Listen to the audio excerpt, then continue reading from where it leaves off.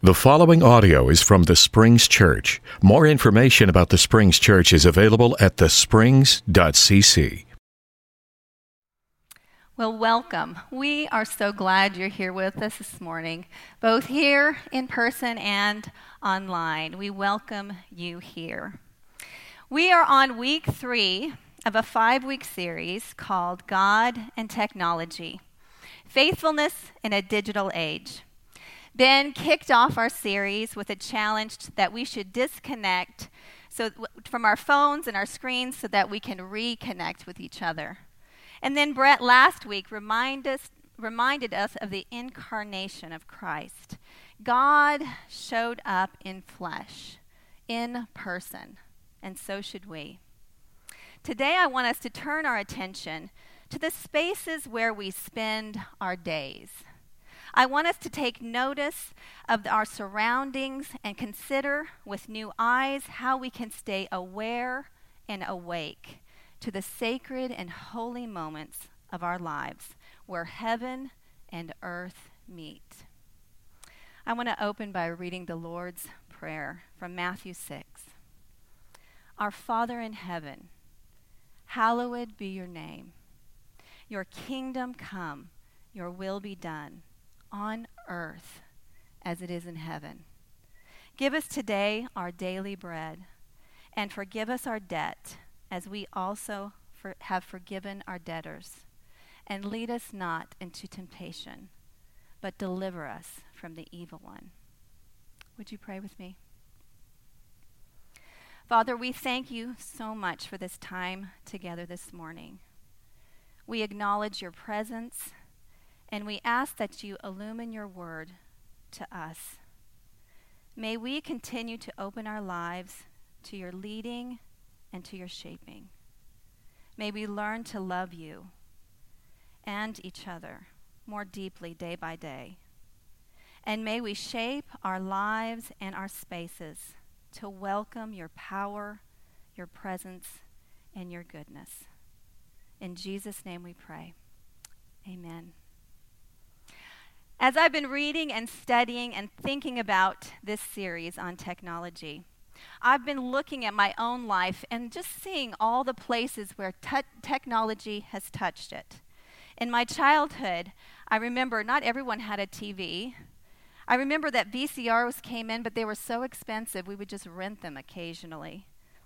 I think about how things have changed dramatically, how we're listening to music, how it started from like reel-to-reel tapes to albums, to 8 tracks, that was a great season, to cassette tapes, to CDs, and now pretty much we just stream our music. And when you think about like cameras and taking pictures, man, that's changed. Nobody develops film anymore. Nobody hands out pictures. We snap a picture and we send it to all of our friends immediately. Advances in technology just keep coming, and it's hard to keep up. Not only is technology changing, but so are we. And technology is changing us. I know that we as followers of Jesus have struggled with this response to technology. Is it good or is it bad? What is it? Ben argued that technology certainly isn't neutral. And I think that we've kind of swung the pendulum back and forth. First, maybe going wildly one way that everything's evil, maybe to the other extreme that we just kind of don't notice and we're complacent and apathetic. I remember one youth rally I attended in the early 80s. That kind of dates me. The whole point of the weekend was to just talk about the evils of rock and roll music, a whole weekend of it. Many of us, we threw away all of our albums and cassettes. I think the only thing that survived was Amy Grant.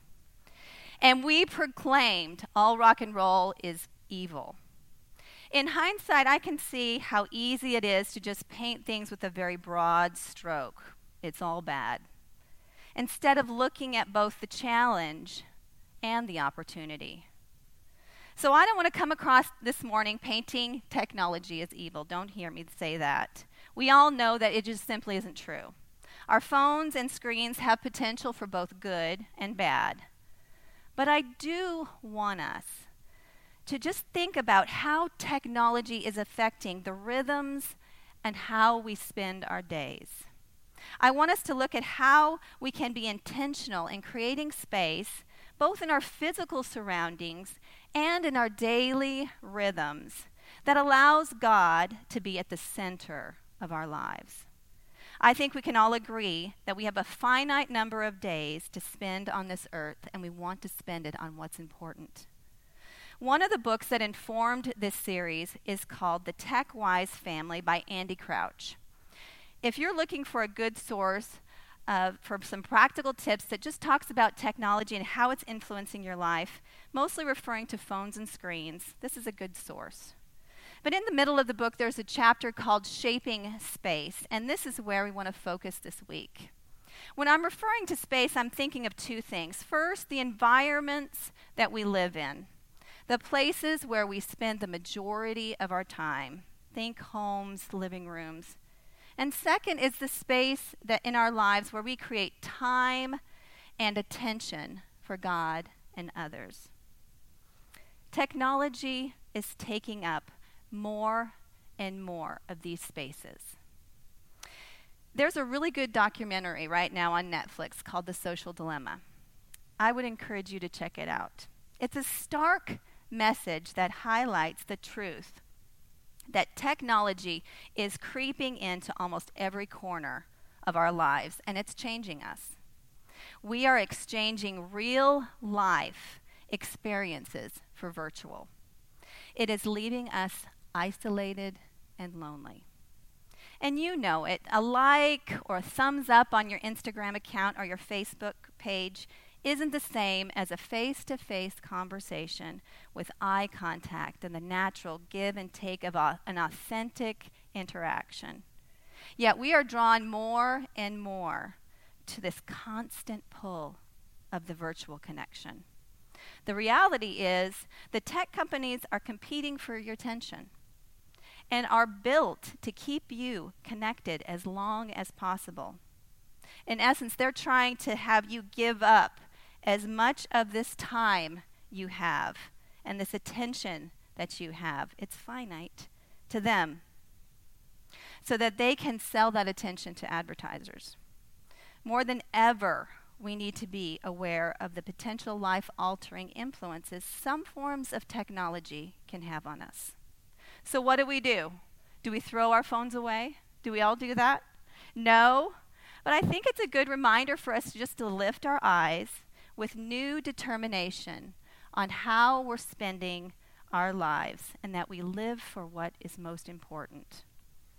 And more than ever, that we're mindful of shaping the spaces we live in. We just read the Lord's Prayer. Thy kingdom come, thy will be done, on earth as it is in heaven. As followers of Jesus and citizens of the kingdom of God, we want to spend our lives creating space where God's kingdom breaks through, to make room for on earth as it is in heaven moments. That is the space that we are seeking to create. Those on earth as it is in heaven moments are real. In fact, in my life, here's just one example. I married into a family of really good singers. John's family all loves to sing, and they can even harmonize. During one of our family reunions, we had one of those fun, silly talent shows for the kids. But at the end, we talked John's sisters into singing for us, and they chose a favorite hymn of John's mother's, I Come to the Garden Alone. John's older sister started with her strong soprano voice, and then John's younger sister came in and harmonized perfectly underneath her. They made it through the first verse and started the chorus, and then they hit the line, and he walks with me. Their eyes caught each other. They both welled up. They fell into a big hug. They broke it out into tears. We all welled up and laughed at our emotion.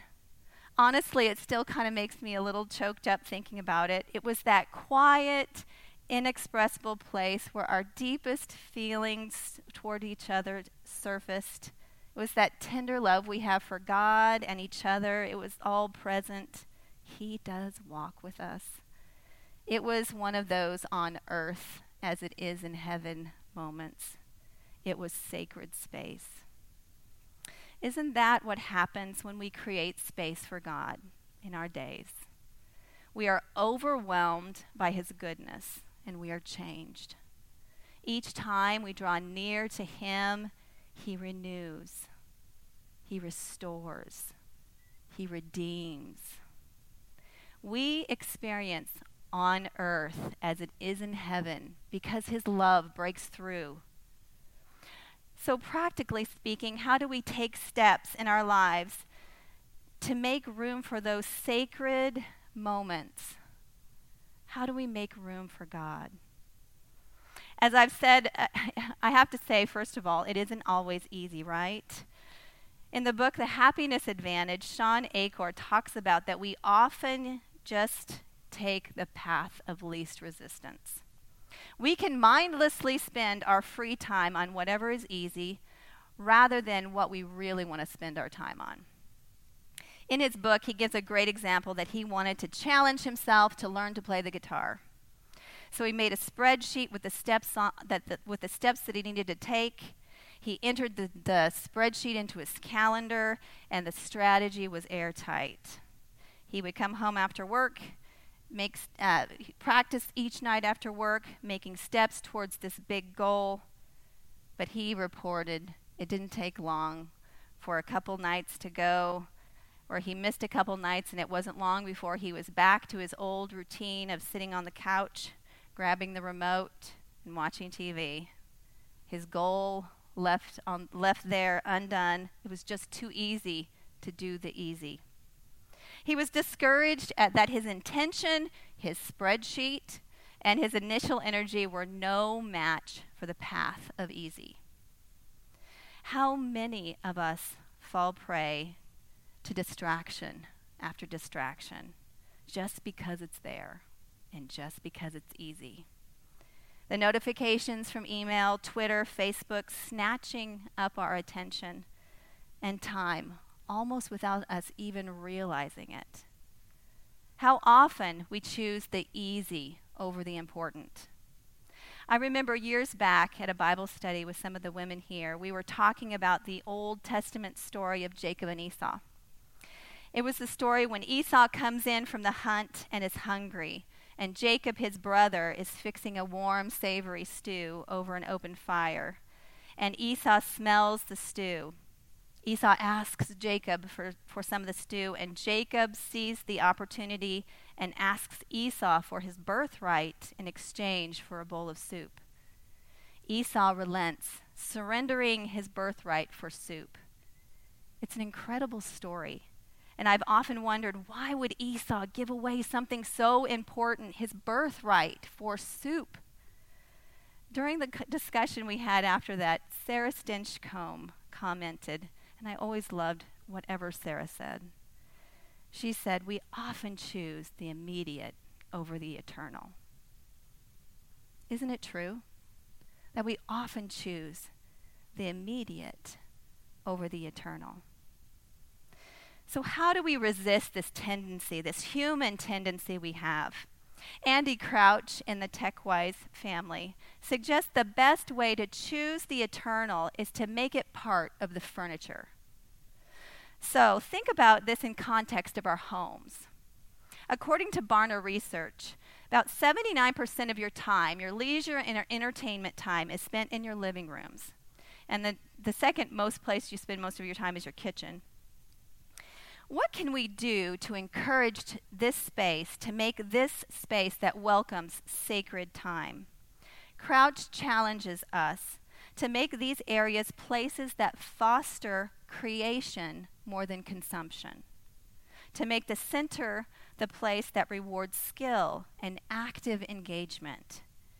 He says, push technology to the edges and move deeper and more lasting things to the core.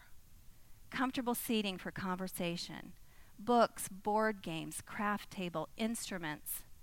Make the space a welcome place where we listen, talk, laugh, sing, share. Now, I'm not asking you to be rigid about this, but I'm just saying think of a few ways, few small sustainable moves you can create in an environment in the center of your home that encourages active engagement and creation over consumption. Secondly, I wanted to look briefly at the space we would create between God and others. Again, knowing our human nature can easily slide into the path of distraction and mindless scrolling.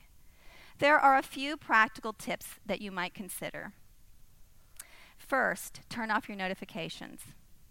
Turn off the things that are capturing and interrupting you and keeping your attention. Second, delete the apps that are taking up a lot of your time and interrupting your days. And lastly, let's think about our technology within our home. Maybe our phones charge at night in a common room rather than in our bedrooms. Perhaps we commit to using our phones only together and not alone. Maybe there are no phones during meal times. Ben recommended that we disconnect so we can reconnect, so that we can make the most of this time together. We show our love for God and others by giving our full attention to them. Now, I want to have a reality check here. I don't think that anything has impacted my life personally more than the iPhone. I am no longer directionally challenged because of maps. I can find my way anywhere. This is really good because I've been lost in many cities. I'm a better cook because now I can find any recipe I want, and I can find a video of somebody walking me through each step. It is amazing, right? But I know that I have wasted a lot of time on my phone. I've been distracted at checking this, checking that. I know. I can see this has changed me. And at times I've given my attention to technology instead of others, instead of my kids. Needless to say, I know that I have lots of room for growth in this area. But this morning, I don't want us to retreat into fear or shame, but I want to press in to God to help us master this challenge that's before us. Technology is not going away. But how do we manage technology in a God-honoring way? We create space.